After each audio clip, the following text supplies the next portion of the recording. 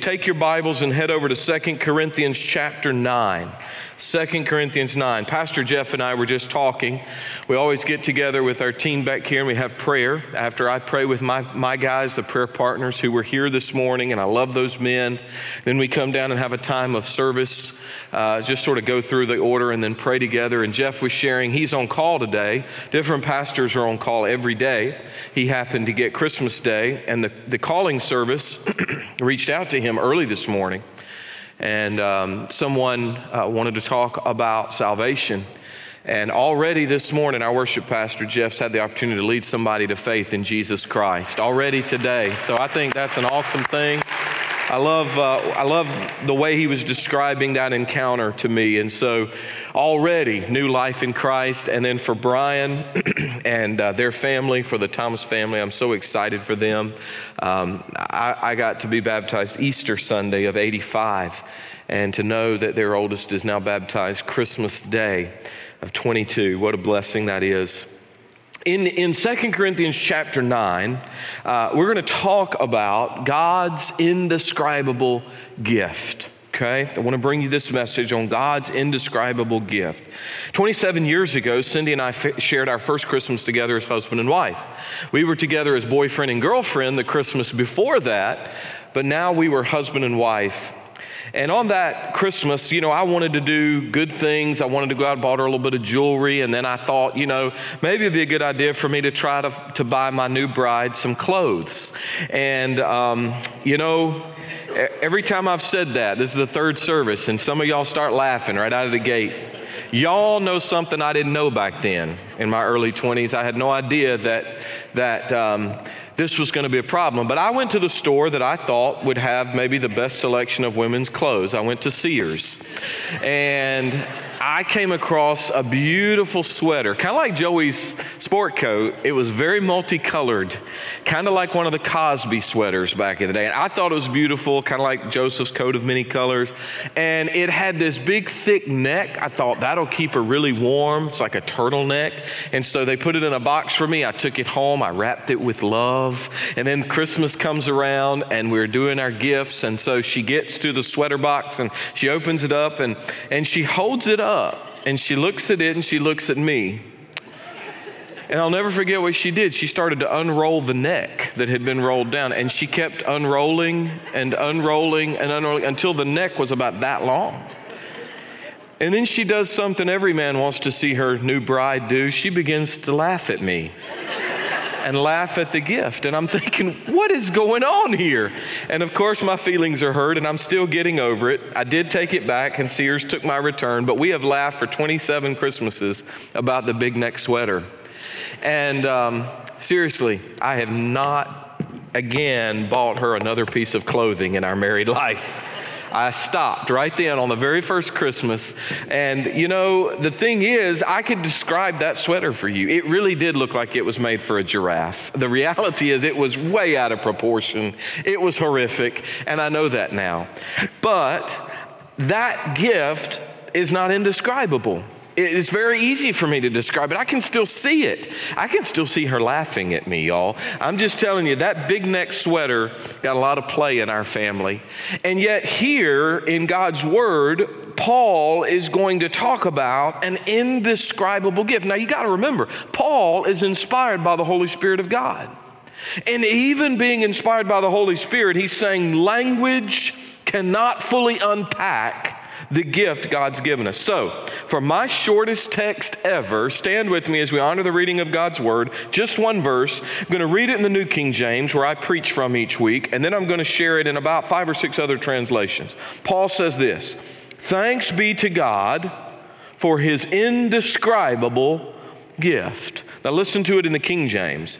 "Thanks be unto God for His unspeakable gift." The Good News Translation: "Let us thank God for His priceless gift."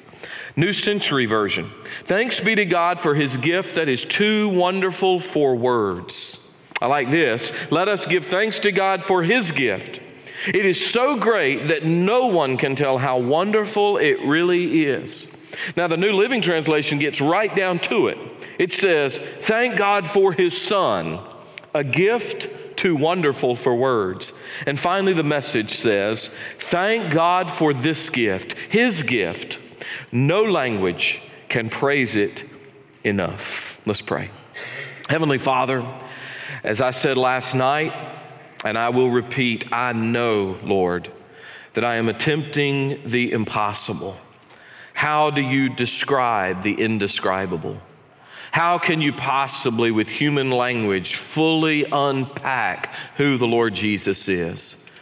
Well, Lord, I know that I can't, and yet I believe that you want us to focus on him and seek his face, his birthday where we celebrate. Lord, it doesn't matter historically if it was December the 25th or not. I know that the skeptics and others will have their thoughts. The truth is there should be a day set aside to celebrate God becoming flesh and dwelling among us. And so this is that day. And I pray that for just the next little bit, we would focus. I know there's a lot going on in everybody's life. I know there's a lot of food and festivity. There are a lot of gifts and there are a lot of great things. But let us not miss the very best thing. And that is a time to learn about our Savior, your Son, Jesus Christ, in whose name we pray. Amen. Okay, guys, so I know that I'm going to fall short, but I still think it's important to take a few minutes and reflect on God's indescribable gift. Let me give you the context of 2 Corinthians 9. You never want to take a text without its context, okay? So in 2 Corinthians 9, the Apostle Paul is writing about human gifts.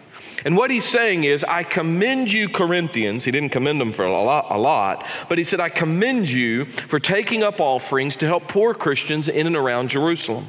And I thank you for your eagerness to help. And he reminds them, if you sow sparingly, you're going to reap sparingly. But if you sow generously, you're going to reap generously. It's that sowing and reaping principle. And then he gives one of the greatest verses. Pastors love this verse because we, of course, want to encourage generous giving to the work of the Lord.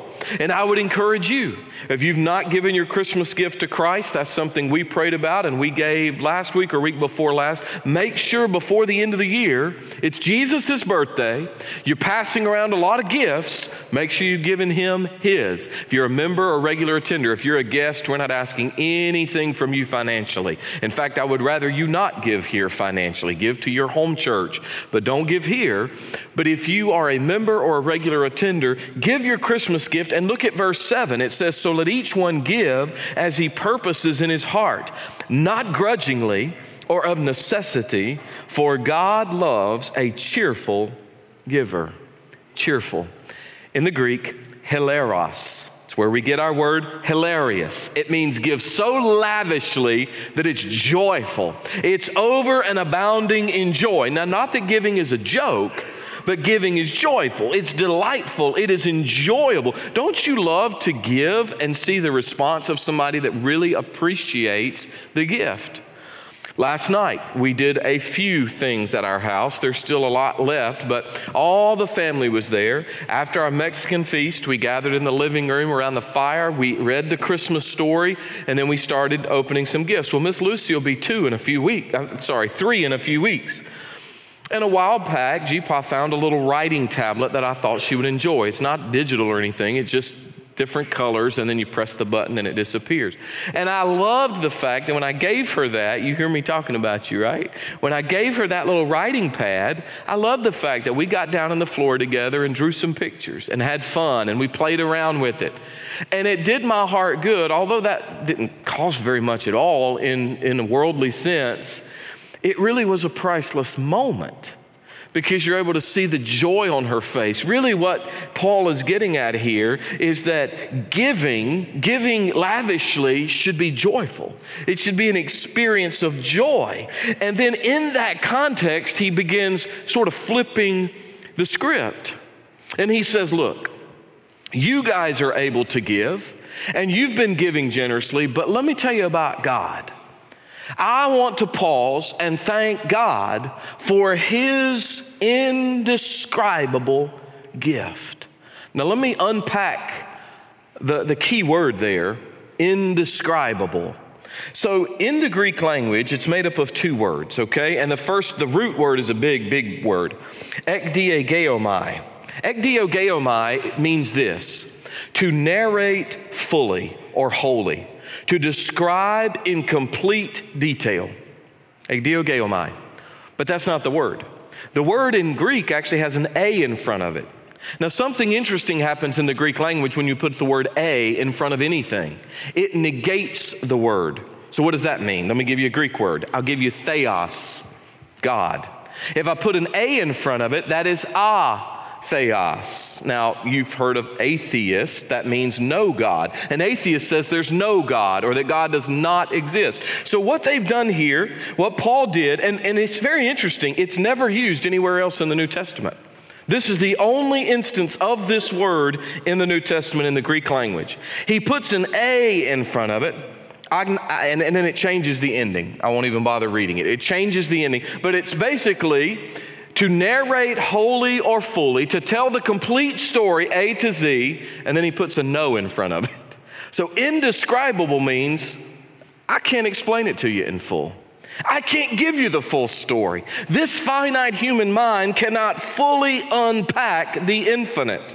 This is the gift that inspires all other gifts. Christ is this indescribable gift. And we know from context here and how Paul's writing, he's specifically speaking of the Son of God.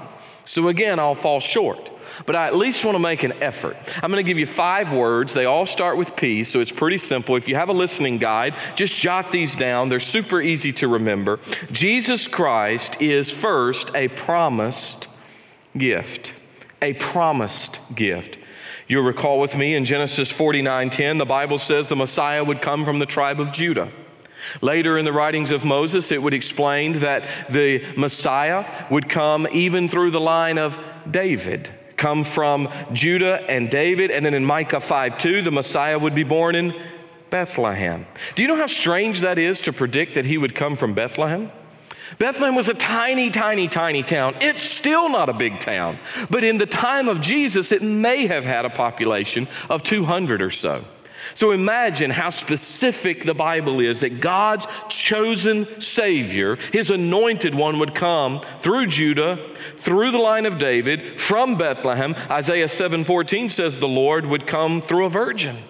In fact, the virgin will conceive and bear a son and call his name Emmanuel, which of course means God with us. How do you describe God with us? How do you describe an all-powerful God when we're limited? How do you describe an all-knowing God when we don't have an all-knowing mind? How do you describe the eternal? How do you describe the indescribable? These are just a few of hundreds of prophecies that say, I'm promising you a Savior. I'm promising you one who will deliver you from your sin. He's a promised gift. Secondly, he's a personal gift. A personal gift. You know the verse, John 3:16, for God so loved the world that he gave us his only begotten Son, that whoever believes in him, that means you, should not perish, but have everlasting life. And God manifested his love toward us in that his only begotten Son was brought into the world that we might live through him. That's 1 John 4:9. It was a gift of love.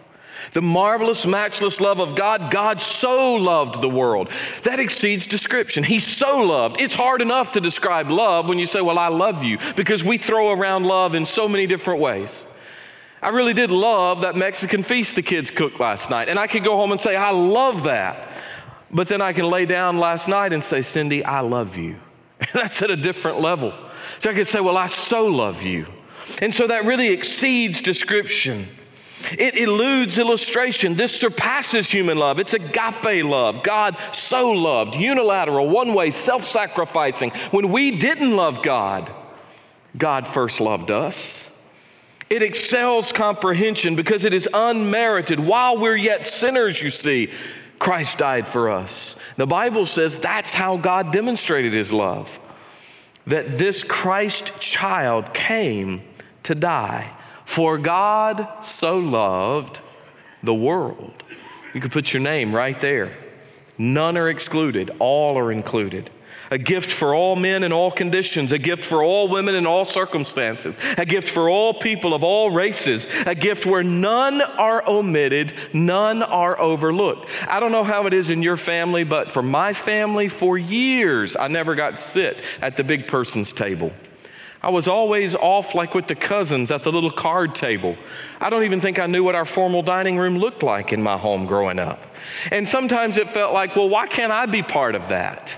And sometimes it may feel like that for you. Maybe you feel like you're on the outside. But when it comes to Jesus, he's so personal, none are left out. For God so loved, you fill in the blank with your name.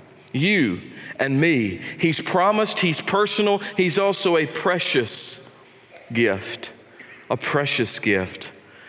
You see, we read in Isaiah 28 and again in 1 Peter 2, and all of these are in your notes. See, I lay a stone in Zion, a tested stone, a precious cornerstone for a sure foundation, and the one who trusts will never be dismayed. The Bible repeatedly refers to Jesus as the cornerstone. The great prophet Isaiah and Peter the apostle say he is a precious cornerstone. Precious. What does it mean when something is precious? That means so much to you. Years ago, our oldest Heather just had to have that one toy. That one thing that stood out above all other things. Have your kids ever had to have that one thing? And in your family, has it ever happened to align with the hottest toy of the year? That particular year, it was this thing called a fur reel cat. I don't know if any of y'all remember those. But all of our kids are way too allergic to stuff to have a real cat. Praise God. But they had this fur reel cat thing. And of course, by the time I knew how precious it was to Heather, everybody sold out. So rather than being like Arnold and running around for the doll and trying to find it in every store and getting in a fight with the postman and all of this and that, rather than all of that, I just go online and I hit up eBay. Oh, and they had fur reel cats on eBay. But eBay sellers at Christmas time have a pact with the devil, because I think I paid about $150 for that fur reel cat. 3, 4, 5 times what that thing was worth. But Christmas Day, guess what? Our firstborn had her fur reel cat. And as the Lord is my witness, she played with the box longer than the cat. Yes, you did. And the thing is this, you learn real quick that thing, oh, I've got to have it, I've got to have it, I've got to have it. I got it. What's next? Things aren't nearly as precious as we think they are. In fact, for most of us, we couldn't tell you what we got for last Christmas. Most of us couldn't tell you what we got last night. The reality is there's only one gift that is truly precious and never wears out. Galatians 1:6, the Apostle Paul, who also wrote Galatians and 2 Corinthians, said, I marvel that some of you are turning so soon away from him who called you to the grace of Christ to a different gospel. You know what he said? He said, the gift of Jesus is so precious. How in the world could you turn him aside or turn aside from him and go to another gospel? How in the world could you discard him? Because you know, this is what happens. We get in this thing of unwrapping. Oh, that's wonderful. I love that. What do you got for me now? And yet when it comes to Jesus, we need to pause and say, whoa. He's a precious gift. He's a gift that we cannot discard. He's promised and personal and precious. You also know he is a priceless gift. How priceless is your unfailing love. Both high and low among men find refuge in the shadow of your wings. Psalm 36:7. You know Isaiah 9:6. You guys know this. For unto us a child is born. Unto us a son is given, and the government will be upon his shoulders. You know the names that the great prophet says, and his name will be Wonderful Counselor, Mighty God, Everlasting Father, Prince of Peace. And it talks about the fact that his kingdom never ends. I mean, those are descriptors of one who is priceless. Unlike the MasterCard tagline, you know the MasterCard line, right? We talked about it way back when I was preaching Hebrews 3. There are some things money can't buy, but for everything else, there's MasterCard. And I'm going to stand here this morning on Christmas 2022 and say there are a lot of things money can't buy. The most important things money can't buy. And for all of those things, there's the Lord Jesus Christ. Because he is a priceless Savior. And you think about it, the most costly Christmas of all time, about 2,000 years ago, the most costly Christmas, when God the Son set aside his crown and glory and willingly stepped into time and space to come to this earth and redeem us with a very high price. In fact, 1 Corinthians 6:20 says, you were bought with a price. Therefore, glorify God in your body and your spirit, which are God's. You see this? We don't pay for Christ. Christ paid the price for us. God gave the greatest gift of history to keep the greatest promise of history.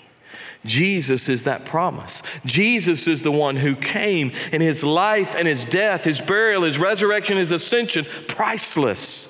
Because we couldn't pay for our way to God. You can't pay your way to glory. You can't pay your way to heaven. You can't come to church enough. You can't give enough. You can't be good enough, smart enough, holy enough. Jesus alone is the priceless gift of God. And not only is he priceless, he's the perfect gift. Notice I changed the articles. A promise, a personal, a precious, a priceless gift. The perfect gift. Hebrews 4:15, we do not have a high priest who cannot sympathize with our weakness, but was in all points tempted as we are, and yet without sin. And having been made perfect, he became to all those who obey him the source of eternal salvation. I know that we want to find the perfect gift. And I hope you did. I hope that whatever you've gotten for friends and family, I hope they love it. I hope they say, oh, it's the perfect gift. It's the perfect gift. But even if they say that, even if you got one of those big gifts with 4 wheels and a giant bow on top, and you handed them the keys and they went out this morning, they're like, wow, that's the perfect gift. We didn't do that in my house. But if you did that, that is the perfect gift. One day, that gift ends up in a scrap heap somewhere. That's just the reality of it. Not to burst your bubble, but let's be honest, all of those perfect gifts eventually get taken up to Mount Crumpet where the Grinch plays with them. That's just the reality of life. There are no other perfect gifts that last forever, but Jesus is the perfect gift. Now, Joan London, who was the co-host of Good Morning America for many years, all through my childhood, through the 80s and up to about 97, she did a segment years ago on the perfect gift. And she wanted to showcase some of those gifts that these companies and marketeers and all this, that they were trying to tout as the perfect gift. One of them they highlighted was the Jaguar 220. It had some letters in front of it too, but that was the basic model. You go down to do Jaguar, you go down to your dealer, you give them $80,000. When the car comes in, because they only made a few hundred of them, you give them another $500,000. So you've now bought yourself a $580,000 car, the perfect gift. And then if you wanted to keep your car looking its best, you bought an 8-ounce can of car wax for $3,400. You're going to buy a $600,000 car, you might as well buy a $3,400 wax, right?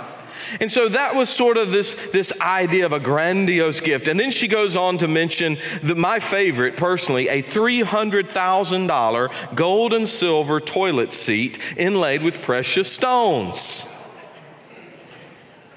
I had a lot I wanted to write there, and I decided not to. But I'm just thinking, I'd be scared to sit down on that thing.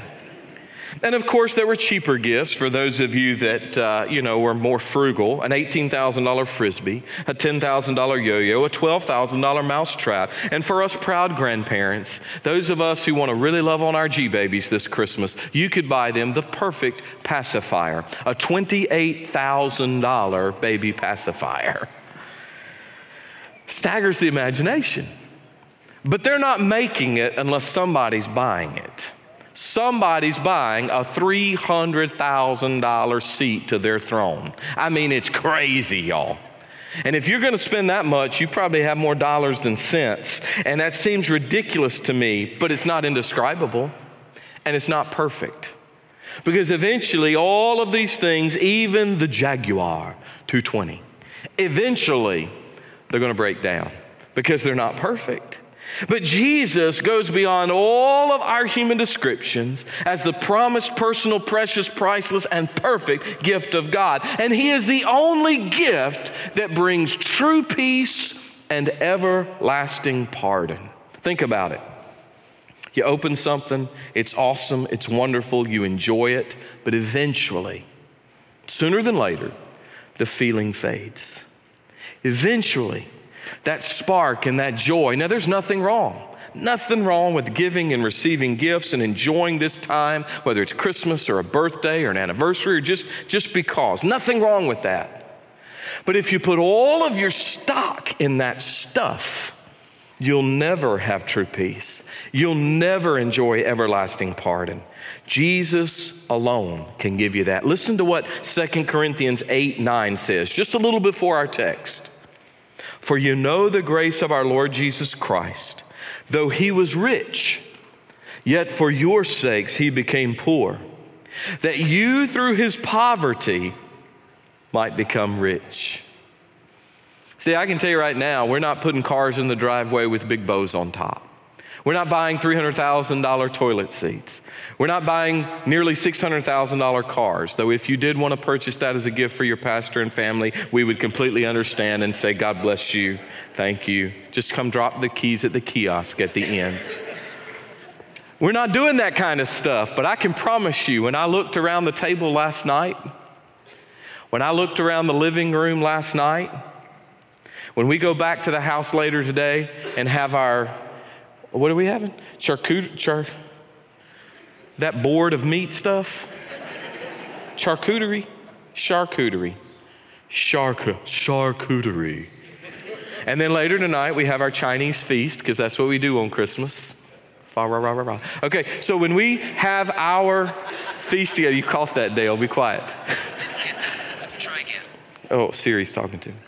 When we have all of that stuff, and I can look around and see my children, son-in-law, future son-in-law, and the babies and all of that, I'm just telling you right now, I feel like the richest guy around.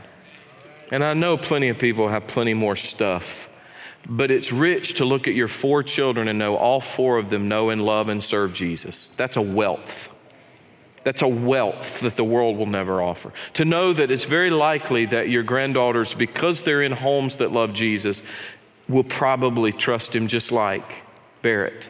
It's such a joy, such a blessing, such a wealthy thing to know that all of this stuff fades, but we get to enjoy this life and the life to come together because of God's indescribable gift. How do we respond to this fact that God gave us an indescribable gift? I think we do what Paul did. How did he start that verse?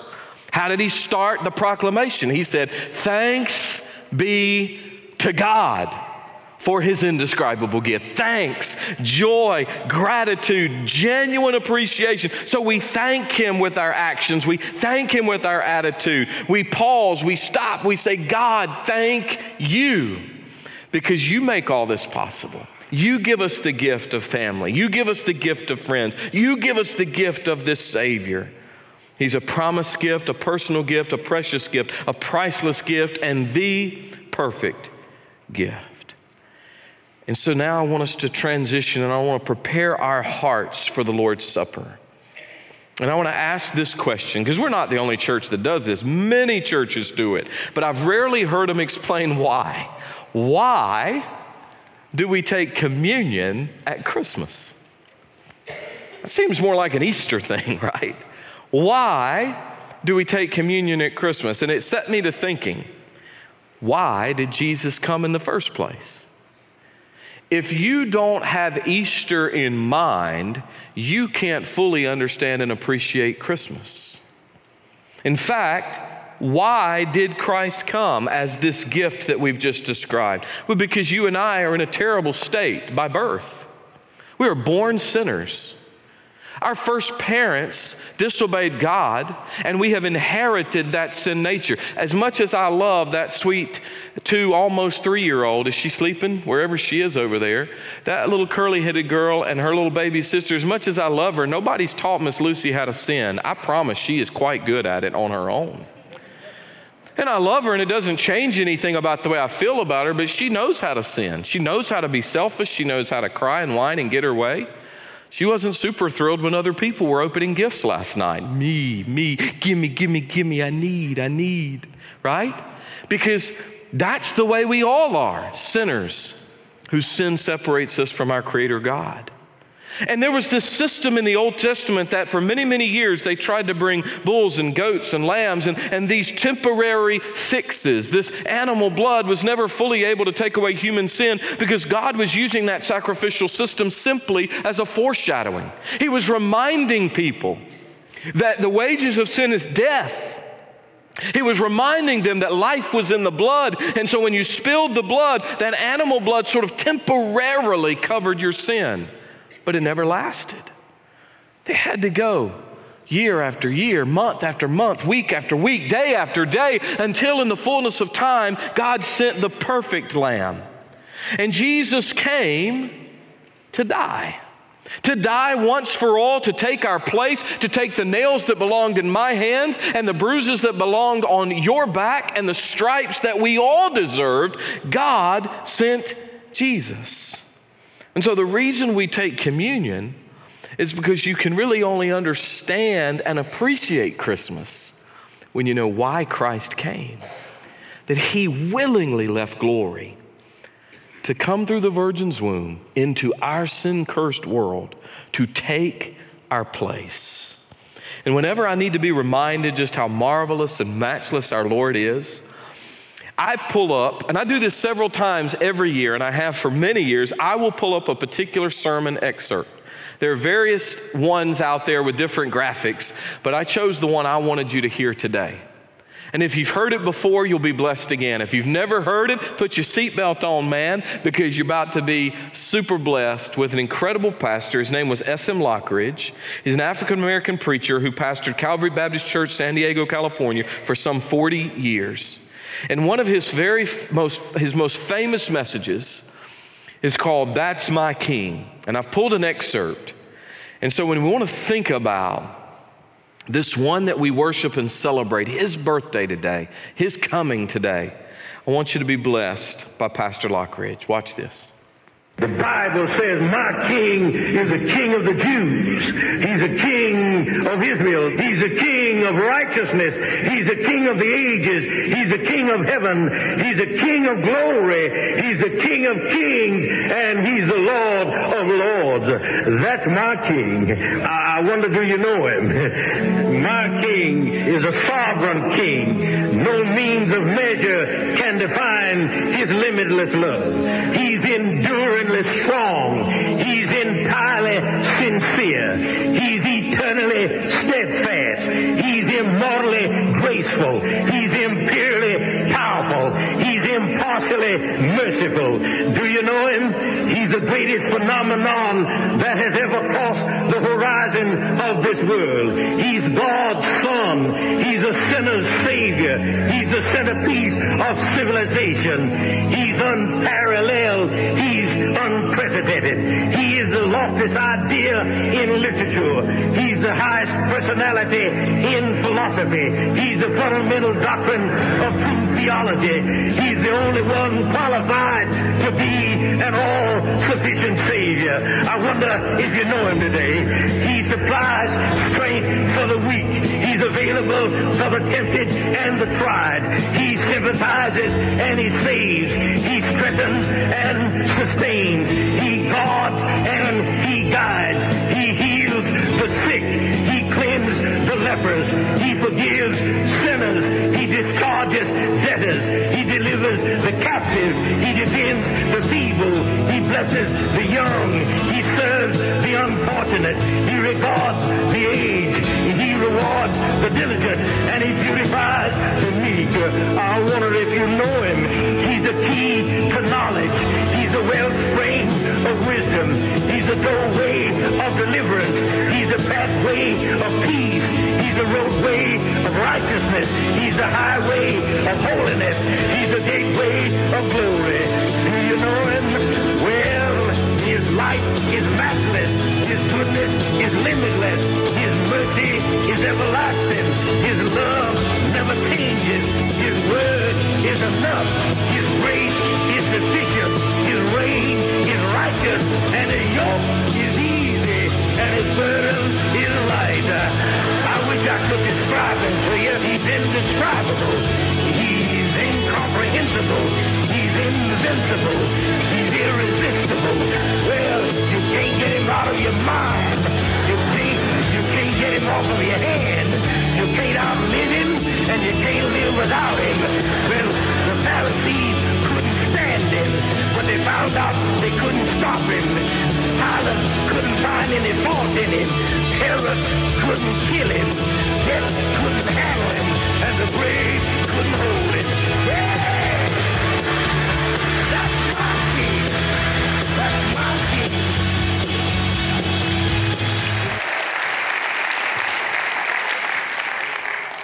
If that doesn't light you up, something is wrong with you. I love that. You can always check that out on YouTube and different versions. That's my king. But the question is he your king? Have you received this incredible gift? Have you really trusted in this indescribable gift? Because as long as we've been here, we just barely scratched the surface. I mean, you heard a lot of descriptors, and Pastor Lockridge said, I can't describe him for you. He's indescribable, irresistible. Do you trust him as your Lord and Savior? Now, I know you may know of him. Certainly you know of him. But do you really know him? And does he really know you? You see, I know him, and you can too. His name is Jesus the Christ, the Son of the living God. It is his birthday we celebrate because he's the King of Kings and he is the Lord of Lords, who was and is and always will be God's indescribable gift. You know, it was said on the night he was betrayed, at the conclusion of the Feast of the Passover, our Lord would give the fullest meaning to the elements of that supper. They were going back every year as Jews, and they were remembering with gratitude how God delivered them from slavery. They were under Pharaoh's hand in Egyptian bondage, and yet God said, you don't have any time to put yeast in your bread. I'm about to get you out of here. And so for the 10th plague, the death of the firstborn, God made a plan of deliverance through the Lamb.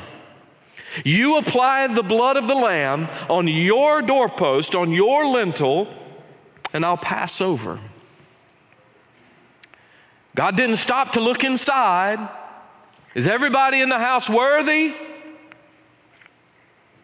He just said, if the blood is applied, you will not face death. And he said the same thing thousands of years later through Jesus Christ. He's not asking, is anybody worthy? None are, save the Lord. He said, if the blood is applied by faith, you will not face what the Bible calls as the second death. You may physically die one day. Without rapture, we all will. But you will instantly go to be with your Lord in heaven if you know him, or you will instantly be separated him forever in hell if you don't. And so what our Lord did was he took the unleavened bread called matzah. He held it in his hands. This isn't exactly matzah, but it is a fair representation. Matzah today typically looks like a large square cracker. But if you look at the pictures on the screens, I like to show this most every time we do communion, because matzah then and matzah now has some characteristics, being unleavened or flat bread. It has these bruise marks in it. It's the nature of the fact that it is baked very, very rapidly. It typically has some striped patterns in it, and then you may also notice that it is pierced multiple times.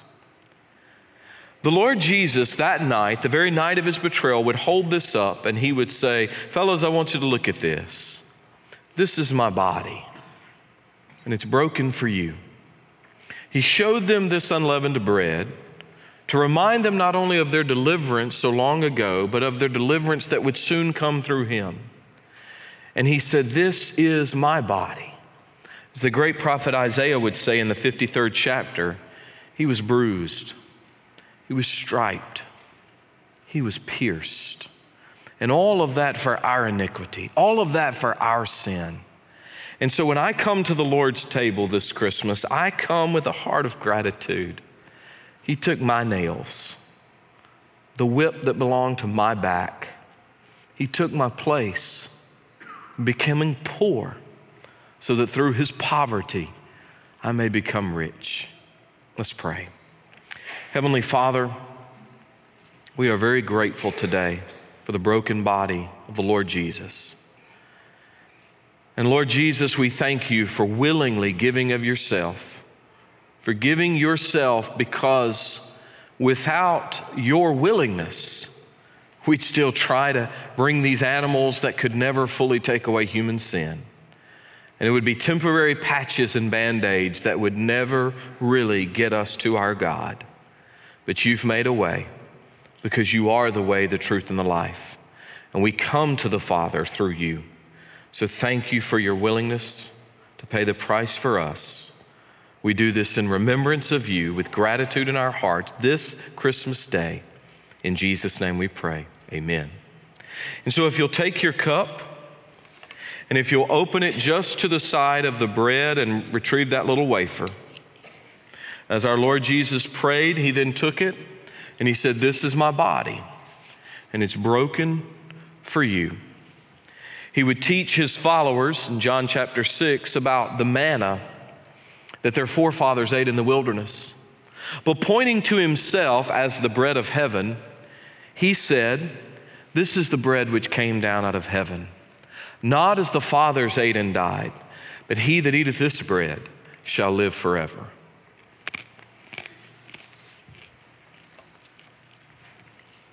On that same night, our Lord took the cup. If you'd prepare yours. Having blessed it, he passed it around to his disciples, and he asked them to drink, because it was the cup of his blood. This new covenant cup. One day we're going to do a Passover Seder together, and I'm going to explain to you the different cups. There were actually multiple cups. But he took the cup of redemption, the third cup in the meal with 4, actually 5. But he took the cup and he gave it its fullest expression. He prayed, he blessed it, and they drank, not even understanding that in just mere hours, his blood would be shed for them. Heavenly Father, we thank you for the broken body. We also now thank you for the shed blood of our Lord. Jesus, we thank you because we understand that without the shedding of blood, there is no remission, no forgiveness of sin. For life is in the blood, and you gave your blood that we may have life. It may seem strange to those looking from the outside in to think we would be talking about such things in a birthday celebration. But Lord, we know why you came. We understand the purpose, and we are forever grateful for the blood of Jesus that has cleansed us and made us as white as snow. We pray this in his name. Amen. We read in 1 John chapter 1, if we walk in the light as he is in the light, we have fellowship one with another, and the blood of Jesus, God's Son, cleanses us from all sin. For as often as you eat this bread and drink this cup, you proclaim the Lord's death until he comes. Friends, this morning I want to do what the disciples did. It says they sang a hymn. We're going to have some carols. Then they went out. We're going to have a time of candlelight. But before we do that, we would like to give you something. So would you please stand with me at this time? Pastors are going to be coming, and they're going to spread out some baskets across the front. We ran out yesterday. I think we have enough because we divvied them out. I think you'll have enough to take for you and maybe a friend or two, family member or two. I want to encourage you to do something and come to the altar this Christmas. God convicted me years ago that I knew about the Bible. I knew the Sunday school stories. I knew the David and Goliath and Shadrach, Meshach, and Abednego. I did not know the Bible holistically. So before I actually fully surrendered to God in full-time ministry, I made a commitment that I would take a copy of the Word of God and attempt to sit down and read it cover to cover. And that first year I did so, I actually did the New Testament before that a few times, but that first year just rocked my world and changed my life. And so January 1st, 1 week from today, I start my 25th year consecutively of reading a different copy of the Word of God, and it's changed my life more than anything else I've ever done after I got saved. This year I'm finishing the Dr. Adrian Rogers Legacy Bible. It's been an amazing blessing to me, along with the devotional book by Oswald Chambers.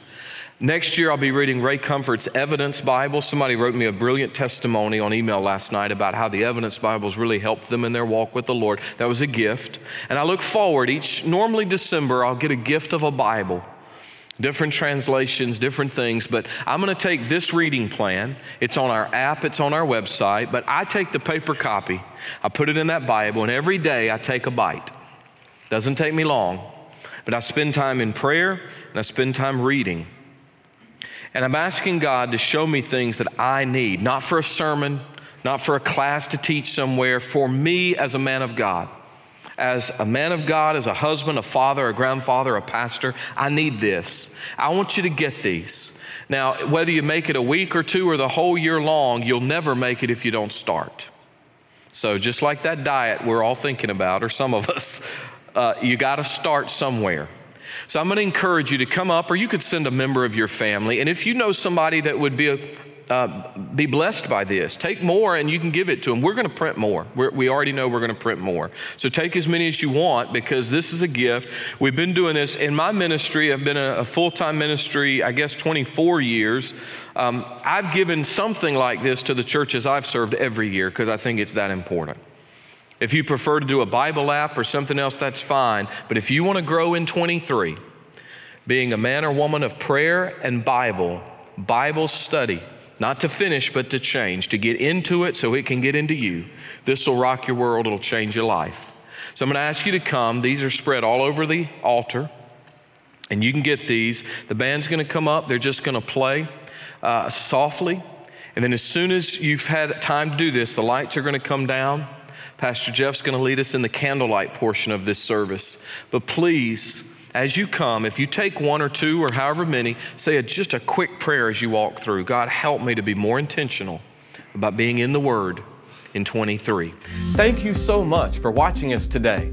God is doing absolutely amazing things in and through our Grace Baptist Church family. If you'd like to share anything the Lord is doing in your life, feel free to reach out to us through our website or our app.